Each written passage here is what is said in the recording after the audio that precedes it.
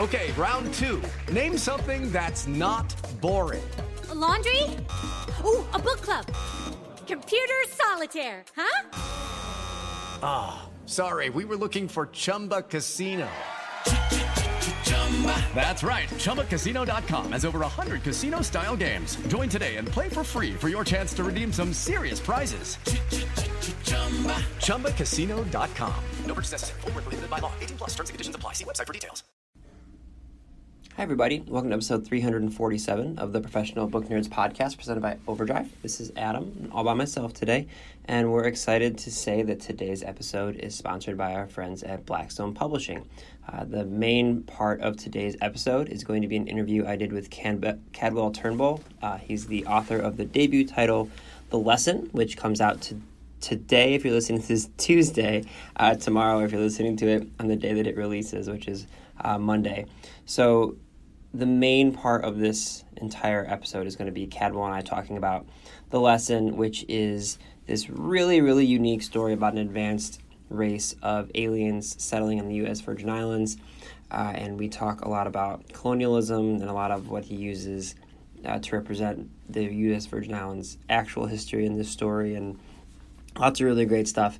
And it's a wonderful book from Blackstone that we are very excited for you to check out. And they also provided two other options of titles that are also available now that you, if you're interested in The Lesson, I think you'll really like these two as well. So the first one is Another Life by Robert Holler. Set during one summer in a small town in upstate New York, Robert Holler's debut novel, Another Life, is a modern comedy with a dark edge, centered around an evangelical church. Christopher Castellani, author of Leading Men, praised the novel by saying, "A fresh voice meets an old soul in Robert Holler, whose Another Life won me over completely with its dark humor, refined earnestness, and uncommon wisdom." This is available now. It actually came out on June 4th, and you can get it as a physical book, an ebook, or an audiobook. And then the other one that I want to point out that I think you'll very much enjoy is called Blackberry and Wild Rose by Sonia Velton, and this came out in May, so you can go get this one now as well. In 18th century London, a household of Huguenot silk weavers pursue the perfect silk design, while unrest among the journeyman silk weavers boils over into riot and rebellion. In Blackberry and Wild Rose, which is a historical fiction debut novel, it's now available. It's for fans of Jessie Burton's The Miniaturist, and you're going to really love this engrossing, atmospheric tale of two women struggling for control of their own lives. And again, this is also available now. Both of those, Another Life and Blackberry and Wild Rose, are now available. And Cadwell Turnbull's The Lesson comes out, again, June 18th. So if you're listening to this on release day, it'll be tomorrow. I'd like to thank Blackstone Publishing for sponsoring this episode. And if you want to get a hold of us, you can, of course, always go to professionalbooknerds.com. You can find us on Twitter and Instagram at ProBookNerds. And you can just shoot us an email at professionalbooknerds@overdrive.com. A lot of you guys have been doing that lately for book recommendations in addition to what we do on the episode, which we love. So love hearing from you guys. Keep those coming. We'll respond as quickly as we can. This week is the American Library Association annual conferences in Washington, D.C. So if you're a librarian or just someone who is going to be in that area and you're planning on attending that conference, be sure to come by the Overdrive booth because Jill and I will both be there doing some author interviews and presentations and all sorts of fun stuff. So come take a picture, come say hey. It'll be a whole lot of fun. So definitely if you're going to be in D.C. this weekend, hope to see you there. Sweating and being very, very muggy since it's going to be in the 90s and rainy. So that should be a blast. Okay, I'm going to let you guys get to the main portion of this episode, which is an interview I did with Cadwell Turnbull all about his debut novel, The Lesson, on the Professional Book Nerds podcast.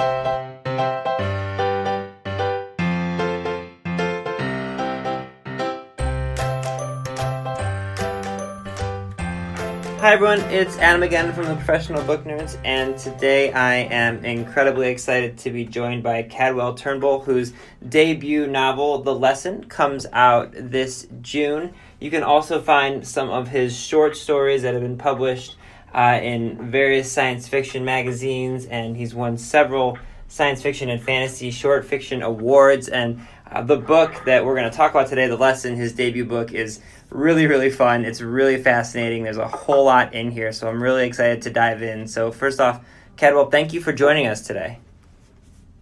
Thank you for having me. So can you kind of get us started by giving our listeners an introduction to the lesson, because it's a really well thought out and interesting story, and I think they would be better served hearing it from you as opposed to me. Okay. So the lesson is a first contact novel. It's set in the Virgin Islands in the near future.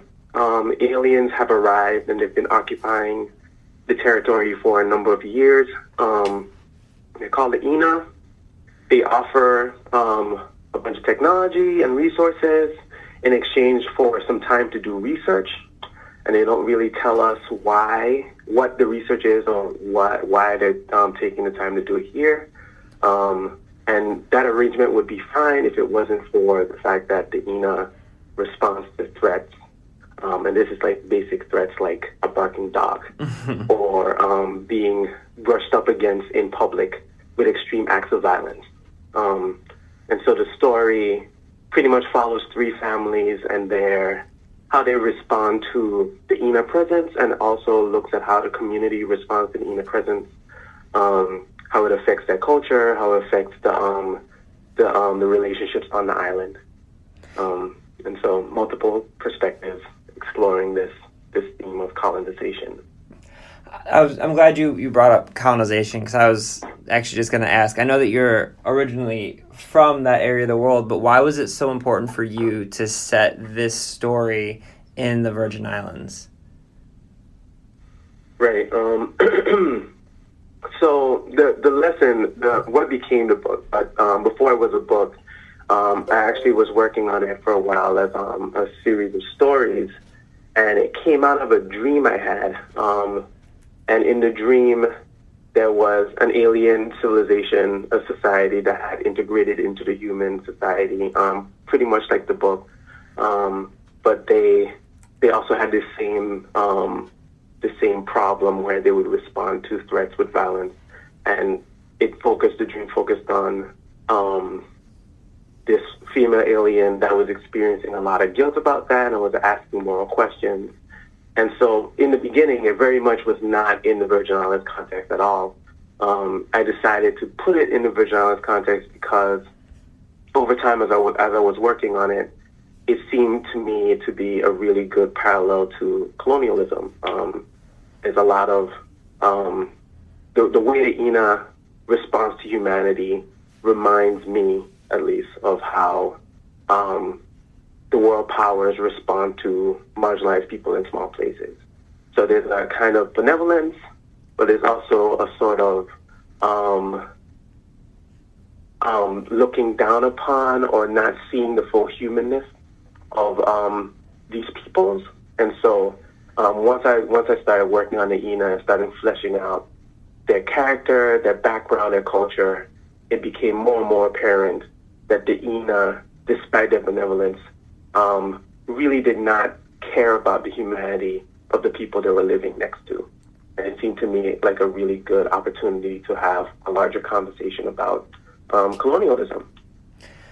That's such an interesting way of putting it, because I think you're absolutely right. When it comes to colonialism, so many times there's been so many countries that are, consider themselves quote unquote great, either empires or democracies, whatever they want to consider themselves. And then they go to these other locations where people are living perfectly happy lives, and they'll bring as that kind of greater power, what they see as these amazing gifts, and they'll, sometimes they'll bestow them upon these people that they're really taking over their lands. And a lot of times the people that they're trying to colonize don't see it that way, and they also are happy with the life that they've been living without these sort of greater beings, if you will, coming into their space. So I think it's a really interesting kind of dichotomy of putting, this from an alien invasion standpoint. I think it's a really unique take, because like you said, being a first contact story, there is a lot of those obviously out in the world that you can see, but this is such a different way of looking at it. Mm-hmm. Yeah, and part of it with at least these powers that we're talking about, these colonizing powers, is that a failure of imagination. When they come to a place and they see how the people are living, and they're not able to see that those cultures are happy, they're they're complete, they're satisfied with their existence. It's the hubris of thinking that the way that you've arrived at living in the world is the only way to live in the world. And the Ina pretty much bring that ideology with them when they come to Earth. They have an idea of how you should act in the universe, and they bring that to their relationship with humans, and they kind of look down on humans for not having the same mentality or ideology that they do. Something that you do from a craft kind of storytelling standpoint that I really loved, and it's a unique take on this type of story, is the book opens with an introduction to all of these characters that you're gonna be interacting with throughout the story, and there is the first contact situation, but then you kind of flash forward like 5 years or so, and I just thought it was a really unique way of being able to tell a story without doing those kind of standard tropes you might see from a first contact story. But what for you went into that decision to kind of move forward with time, and then what did that enable you to do as an author from a storytelling standpoint? Right. I think I was interested in looking at it from anthropological perspective, like trying to create a new normal. So I wanted to jump ahead a bit to give myself the opportunity to really delve into what the culture would look like once the people living there were accustomed to the Ina's presence. And it was kind of, in some ways trying to capture that dream logic that I had the initial dream that I had, where the aliens were already really integrated into the society, and they just looked like humans. And the humans knew who the aliens were, but you couldn't really tell just by looking at interactions. You really had to be paying attention. And it was something that I thought was a really cool idea. So I wanted to, first of all, set up the human beings before the aliens so that you can get them in their own context, but then also give them this new context, this new normal, and to give the reader an opportunity to kind of acclimate over time to the new normal. It just kind of came out organically from the process. So I have to imagine, though, like one of the things you were able to put into after the flash forward is, as you mentioned, the Ina are very, I guess benevolent is a decent word to use with the gifts they're bestowing, but as you mentioned, with the fact that kind of at the drop of a hat they can become extremely violent. Like, I imagine it was interesting from a writing standpoint to know that you had to put in that kind of heightened sense of awareness for the the humans that are in this story. Like, to me, that had to be such a fun thing to kind of play in the space with understanding how they would interact with these people who these beings who seemingly have so much to offer, but at any given moment they could completely kind of flip on their human characters. Mm-hmm. Yeah, and just murder you. Exactly. Yeah, it was fun. Especially in the scenes where the humans know the aliens are there, or know that there's an alien in the area, and they're acting normal for the most part, but there's a sense of tension. And so it was really fun to write those particular moments where it looks normal, everything's normal, but there's a layer of uneasiness there because they know that this could turn at any moment. I don't know how I arrived at it when I was working on it, but it was really exciting to be able to write those scenes, show the tension, and then also like pay it off or not pay it off. Mm-hmm. So sometimes nothing would happen. It would just be nice or relatively nice, and then sometimes something terrible would happen, and it was a really cool opportunity to play with expectations. I was just gonna say that playing with that expectation is such a great way to honestly build even more suspense, because, you know, and I think the best kind of horror movies do this as well, especially horror movies that are set in, you know, science fiction and fantasy realms, is like, I think the best ways to do that is when there is an expected, you know, moment of terror or violence or something, and then you don't provide it. I feel like exactly what you said.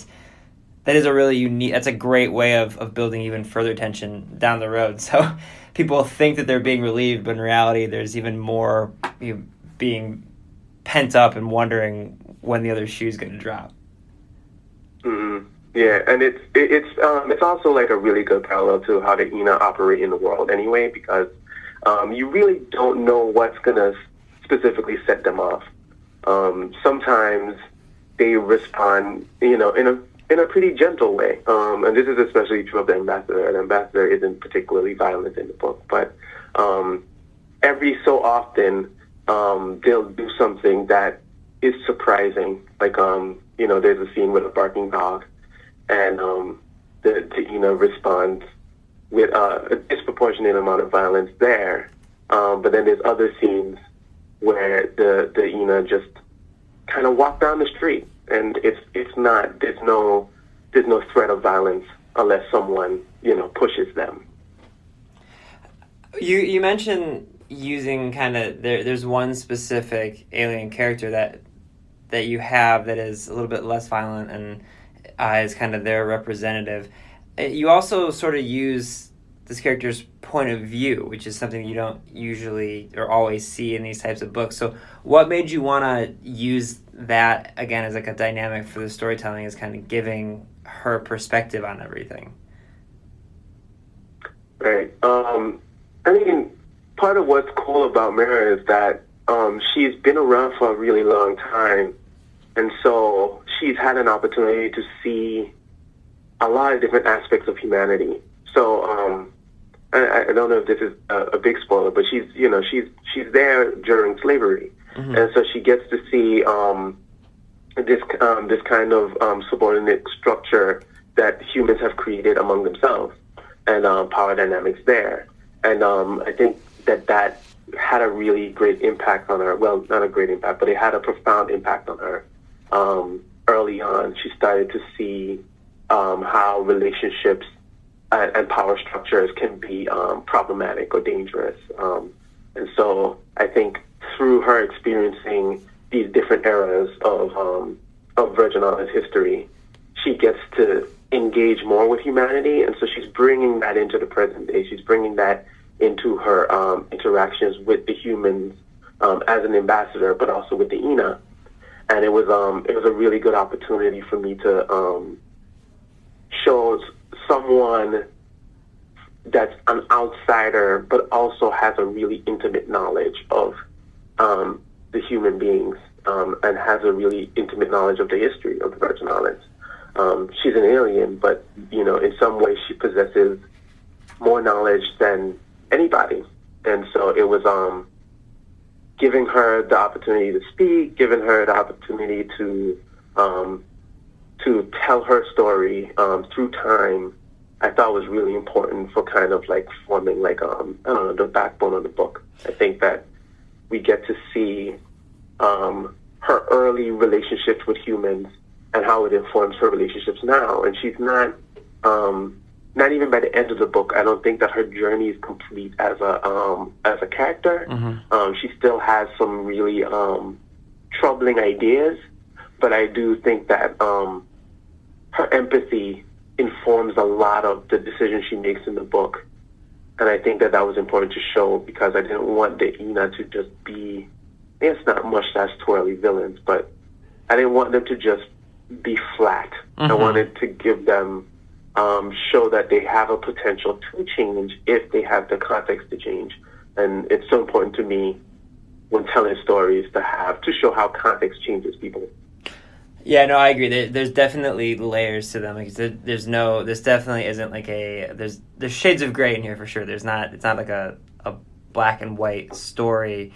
I'm curious, how much time did you spend in the Virgin Islands? Like, did you actually grow up there, or were you born there and kind of moved away? Like, how much time did you actually spend there when you were growing up? Right. So My family is all my family is from the Caribbean. My father's side of the family is originally from Tortola, and they moved over to the U.S. Virgin Islands, and they've been a few generations over. And then my mom's side has kind of migrated up from the Lesser Antilles, and they've been here for a couple of generations as well in the Virgin Islands.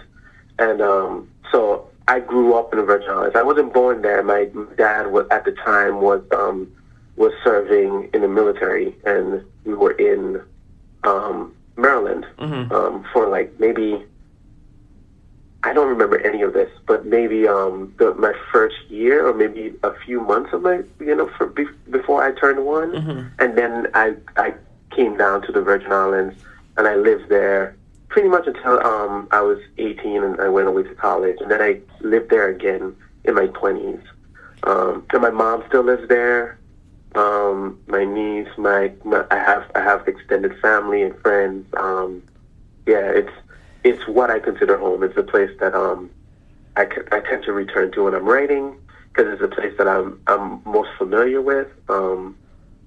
It's when I was working on the book itself, though, I only got to go back a couple times, and it was one of the things that I was kind of sad about, because I really felt like I had like huge ambitions for the book. I wanted to tell the whole history of the Virgin Islands, and then I got more pragmatic as I was working on it.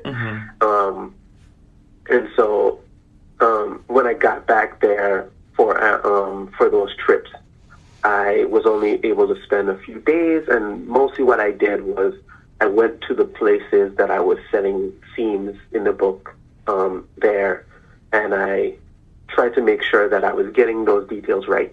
And that was a really good opportunity for me. It also was really strange because I was going back to a place that I considered to be really familiar, but I was looking at it from an unfamiliar lens. I was looking at it from the outside, and so it was interesting to do that, to kind of like step away and approach the place as a setting for a book, and not just my life.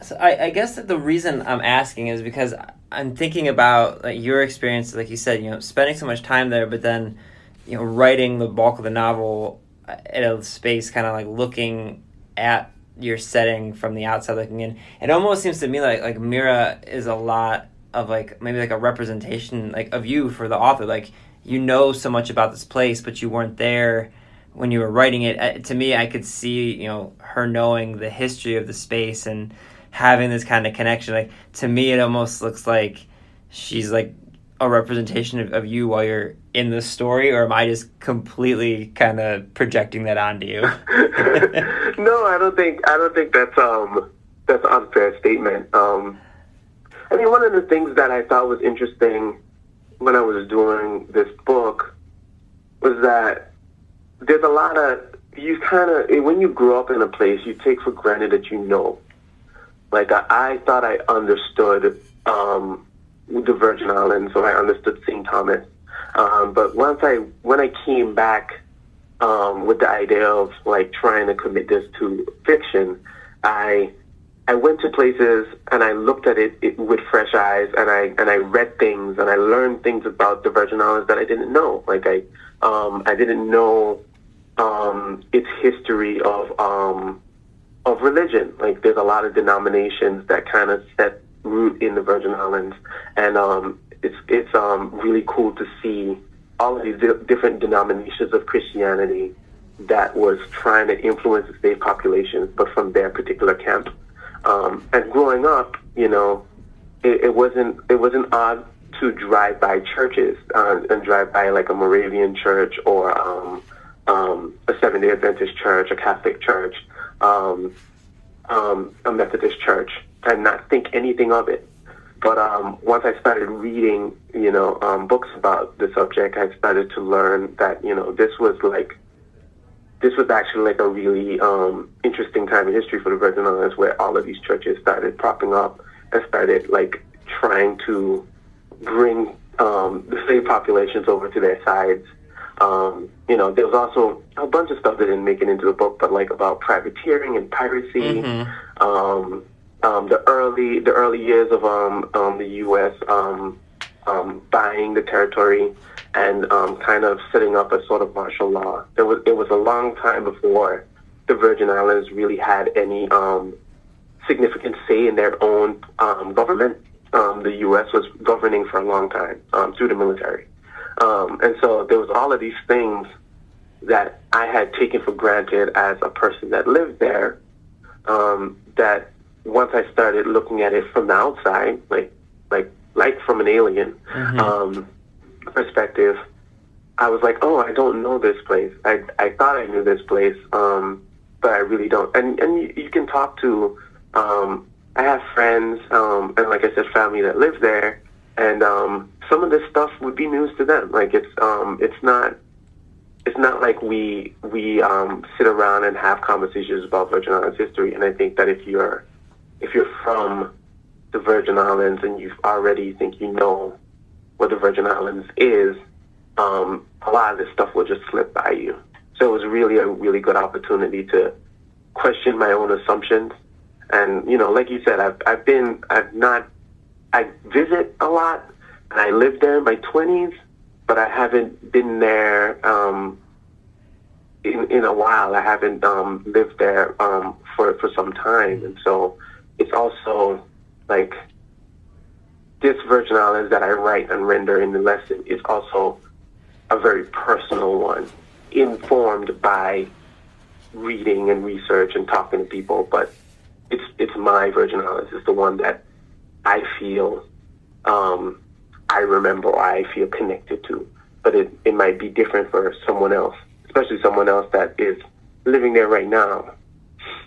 But you're absolutely right about how when you are living somewhere, you form these patterns and the way of life that you have, your kind of daily routines and all these different things, and you see everything a certain way. And then, like you said, if you move out and then come back for an extended period of time, like my wife and I were building a house, and for a couple of months we lived with my parents because we had nowhere else to live with our dogs, and living in their house, this house that I grew up in, then in my early 30s at this time, there was so many things about my own city that I grew up in and spent all my time in that you look at it, whether it's because you've kind of aged a little bit and you have a different perspective on things. Like, I have to imagine it actually was really, like you said, it was really beneficial to be able to do that, to see it both as a person who knew so much about the islands, but also looking at it from a person who was equal parts that, as well as looking at these different locations,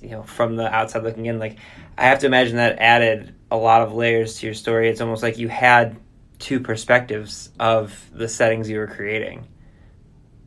Right. There's a really interesting story that I think really hits upon this really well. When I was doing research for the book, I learned that there was a synagogue in downtown Charlotte, Amalia, and I had not known this the entire time I was growing up there. And it's actually, to get to it, you have to go through a bunch of really small winding roads.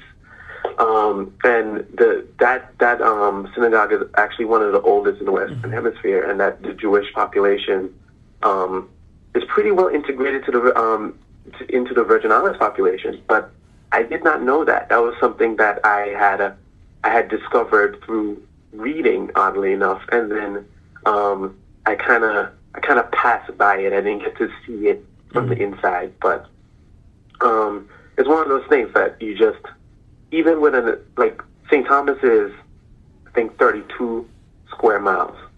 Even with an island that small, there's so much history there that even if you lived there 100 years, you would not be able to tap all of it. And so that was really an interesting experience for me to go places and realizing that I had never been there. There's a scene in the lesson that takes place in Hull Bay. I'd been there as a kid, but I didn't know how to get there. It's down a few winding roads. It's actually like a bay where a lot of boats dock, and so it's not really like the beach isn't really one that people use a lot to swim. Though people do use it to swim, but it's more of like a fishing area, and it's really hard to find. I got lost a few times trying to get there to look at the place to make sure that I was getting all the details right for the scene I was writing. And so it was kind of mind blowing to realize how little you can know while knowing a lot. Like, I know a lot about St. Thomas, but really I don't know anything. I still don't know anything. There's this really beautiful scene that happened when I went down to Hull Bay, where I was looking at the water, and I saw it was nighttime, and I saw like a bunch of like long eel-like things floating in the water, just kind of moving with the waves. And I was standing on the dock, and I took out my phone, and I flashed it. I flashed the phone, and a bunch of fish eyes reflected back out of the water at me. And that was the first time that I'd ever seen that. And, you know, I'm like where I live, where my mom's house is, and where I lived when I went back in my 20s, it's like, I don't know, like 10 minutes away from the beach. And it still was so surprising for me to be in a place and see fish kind of just hanging out near the water like they were sleeping and just floating with the waves in like such large numbers. There was hundreds of them. That's something that I would not have seen if I had taken for granted that I knew the place.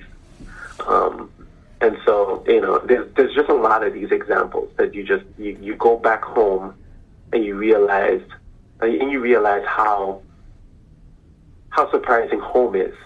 And, you know, you take for granted that you know places when you really don't. So what got you kind of started and interested in science fiction? I'm always curious, like, what were maybe some of the books you were growing up when you were younger, or was this, you know, do you have family members who also are interested in science fiction? I'm interested in how you went down that path. Well, I think this has to go to my mom. My mom, I didn't watch any of. I'm not a true Trekkie or anything like that. But my mom had, I think, like a few of the Next Generation movies, and so she had them in VHS, and she would watch them all the time. I would watch them with her, and so I got into space stuff pretty early on. Just looking at people traveling through space, visiting other planets, learning about other cultures. And when I was in high school, I started watching Stargate. I was really into Stargate. I'm still into Stargate. I still watch Stargate. I just finished rewatching Stargate Universe. And so, like, I think I would be a gator.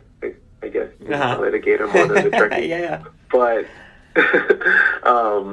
yeah, so I think my way in was TV, film. And then, like, as I got older, I started reading books. Some of the early stuff I read was, you know, the stuff that they give to you in high school that you must read. I read 1984. 1984 is actually still one of my favorite books. Brave New World. All these like science fiction classics. And then once I got into college, I started reading Ursula Le Guin, and that really informed my decisions to write science fiction and fantasy. But B, just like what I wanted to do with when I wrote in the genre, like I really appreciate her empathy when she's exploring character, and I really also appreciate the way she looks at conflicts. Like, her conflicts are gray and they're complex, and they're very much informed by cultural perspective. And so once I started writing, that kind of naturally came out. I started writing about sci-fi as a vehicle at looking at culture. Octavia Butler as well. Though I arrived at Octavia Butler after Le Guin. And I would say that I'm closer to Butler in terms of the kind of stuff I tend to move towards writing. But it started out with, just watching things with my mom, and then watching things on my own, and then reading books that I had to read, and then reading books that I wanted to read. And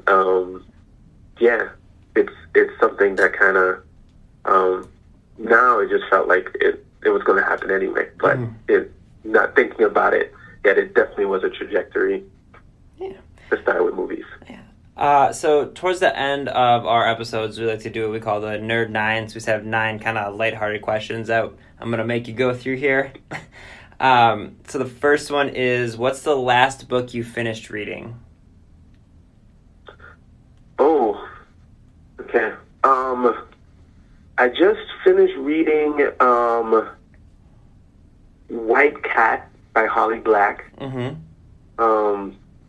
one of her early books, and the Stranger Dreamer series by Laini Taylor. I'm like kind of in a fantasy kick right now. Yeah, the Stranger Dreamer is so good. I loved both of those books. She is wonderful. It's so good. I don't know how she manages the scope. It's just wild to me how much she can pull into a book. I'm like, you could do that? It's just, I don't know. It's like a master class in being ambitious and pulling it off. So I actually I sat down with Laini Taylor last year at BookCon, and I got to interview her and Naomi Novik and Rena Rosner about fairy tales. And I actually, when I met her, she was the first one who kind of showed up at our booth. And I literally told her I was mad at her because I had just finished Stranger Dreamer and Muse of Nightmares hadn't come out yet. And, Stranger Dreamer, as you know, ends on a huge cliffhanger. And right. I was like, I'm so mad at you. I did not see that coming. And she told me she was completely honest with me. She's like, the reason that you didn't see it coming is because she was intending it to be one book. And she got 95% of the way through, and she realized that she had so much more story to tell. So that's why that one is so, like you said about the scope. She's like, I didn't know I had that much story in me. So that's why that one's so expansive. I was so mad at her. That's amazing. Yeah, she just, I don't know. It must have been so much fun to nerd out too. Oh yeah, but that was literally about books. It was literally the first thing I told her. I was just like, I'm so mad at you, and she's like, hi, good to meet you too. And I was like, no, I have to yell at you first. Okay, do you have a favorite place to read? What was it? Do you have a favorite place to read? Oh, like to sit down and read? Yeah, absolutely. Oh, okay. I like reading in the library. And I specifically like reading in the library when I don't have any electronics next to me. Mm-hmm. I've just recently discovered that I can focus better when I don't have a phone or a laptop open. And so sitting down in the library, surrounded by people, but they're kind of just, quietly doing their own thing, and reading is really good for me. I find that I concentrate best in that climate. Nice. Do you remember the book that kind of made you fall in love with reading as a kid? The book?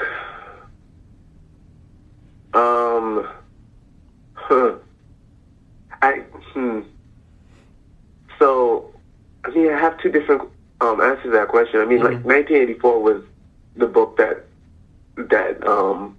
has stayed with me the longest. Mm-hmm. But I think that the first book, and fell in love is a weird way to say this. I think I tend to like books that make me sad. Mm-hmm. I read The Diary of Anne Frank for an essay assignment, mm-hmm. and I remember putting it off for a really long time because I was a kid and, procrastination. Mm-hmm. But I ended up opening that book and reading it all in one sitting, and then writing this really impassioned essay about it because, it was just such a mind-opening, mind-altering experience for me. And also just incredibly sad and just, connecting to being I don't know, being marginalized and oppressed, and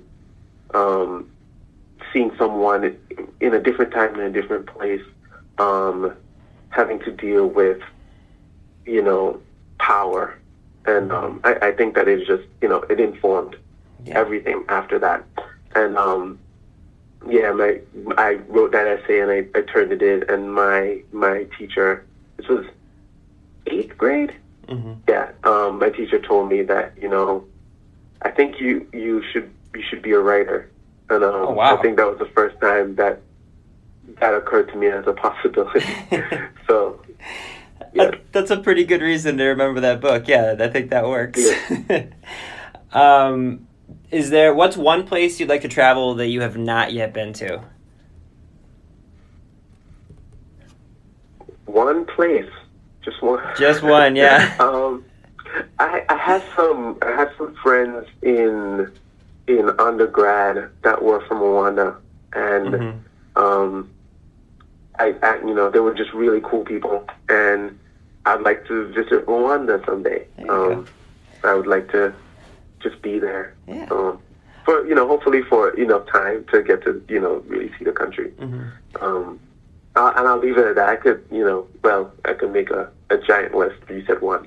Yeah, well, I'm making you pick one. And then actually another thing you have to pick one of. Do you have a favorite holiday to celebrate? Favorite holiday. I mean, this is bad. Thanksgiving. Yeah. Food. Oh yeah, no, it's the best one. There's food. You don't have to worry about presents. It's absolutely the best one. Right. It's just it's an excuse to make all kinds of stuff that you wouldn't make normally, and eat everything, and no one's gonna judge you because we made all this food, so eat it. Exactly. And it's pie. And back home we have we have all of the typical Thanksgiving stuff, and then some Caribbean stuff. Make fried fish and all kinds of other saltfish. Mm-hmm. There's this thing called dukana, which is like a potato. No, not potato. Coconut, sweet potato, carrot, dumpling. It's kind of like it's a dough. You wrap it in foil and then you boil it. Oh my! That sounds so good. It's so good, and that comes around only once a year, and then but we also have tarts, which is it's like pie, but the dough is this sweet kind of hard dough, and it looks like a pie, but we have all of these fillings that are different. So we have pineapple, we have guava, coconut, and we eat those during Thanksgiving. My favorite is coconut, but my sister will swear by pineapple. Guava is really good too. It tends to be those three basic fillings. I am sending you an email when we're done having this conversation because I want recipes for everything you just said. That sounds I'm so hungry now. That sounds amazing. Are you a coffee person or a tea person? Tea. Coffee gives me a headache. Cats or dogs? Dogs. I like cats too, and cats tend to show up in my fiction more weirdly enough. But I love dogs. I think you might have answered this one, but do you have a favorite food? Maybe the saltfish and dukana. Maybe. Mm-hmm. So saltfish is this and I think there's this interesting history of curing fish, making so that it lasts longer. So they'll salt the fish so that it'll keep, and then they'll have to rehydrate it. Mm-hmm. And then in the Virgin Islands we have this salted cod that we rehydrate and make stew out of, and it's really good. And then we eat it with the dumpling that I said, and it's just really delicious. I don't get it enough, and so I don't know if I would love it as much if I ate it every day, but it's what I remember the most because it's what I always want that I can't have. Oh, man. This is the most hungry I've ever been doing these questions. I have to tell you, that sounds so good. Last one of these. If you could have dinner with one person, dead or alive, who would you pick? Le Guin, hands down. Mm-hmm. That's perfect. I wish I got to meet her in life. She's truly incredible. Mm-hmm. Just the opportunity to talk about books and stuff. Yeah. And then last question for you. What do you hope readers take away from reading The Lesson? That's a good question. I've gotten people have said that the lesson itself is pretty ambiguous. Mm-hmm. Like what exactly is what am I talking about when I say the lesson? And so, I kind of resist the question because I'm like, I don't want to be prescriptivist about what it would mean to readers. I kind of want readers to bring what they want to it. Mm-hmm. But I guess, to be very basic, I think that I would want readers to think about how context informs the decisions people make and how trauma has cycles. And that, making a decision based on trauma doesn't just affect the now, it affects the future. And I think that that's something that is expressed not just with the Ina, but the entire history of the Virgin Islands and the characters in the story. That, a lot of the decisions that they have to make, they make out of trauma. And so sometimes those decisions aren't the best ones. But understanding how trauma moves through time, I think allows us to have empathy for decisions that people make, but also to kind of be, aware of the decisions and to maybe choose better courses. Yeah. That is a awesome answer. Cadwell, thank you so much for joining us today. This was a lot of fun. Thank you so much for having me. I had a great time. Readers can sample and borrow the titles mentioned in today's episode from Overdrive.com, and our library friends can add these titles to their collections and marketplace. If you own a vehicle with less than 200,000 miles and have an auto warranty about to expire or no warranty coverage at all, listen up. CarShield has a low-cost month-to-month vehicle protection plan that covers more parts than ever. Visit carshield.com/audio to find out how you could pay almost nothing for covered auto repairs. Drivers who activate this vehicle protection today will also receive free roadside assistance, free towing, and car rental options at no additional cost. Get your free quote today at carshield.com/audio. That's carshield.com/audio.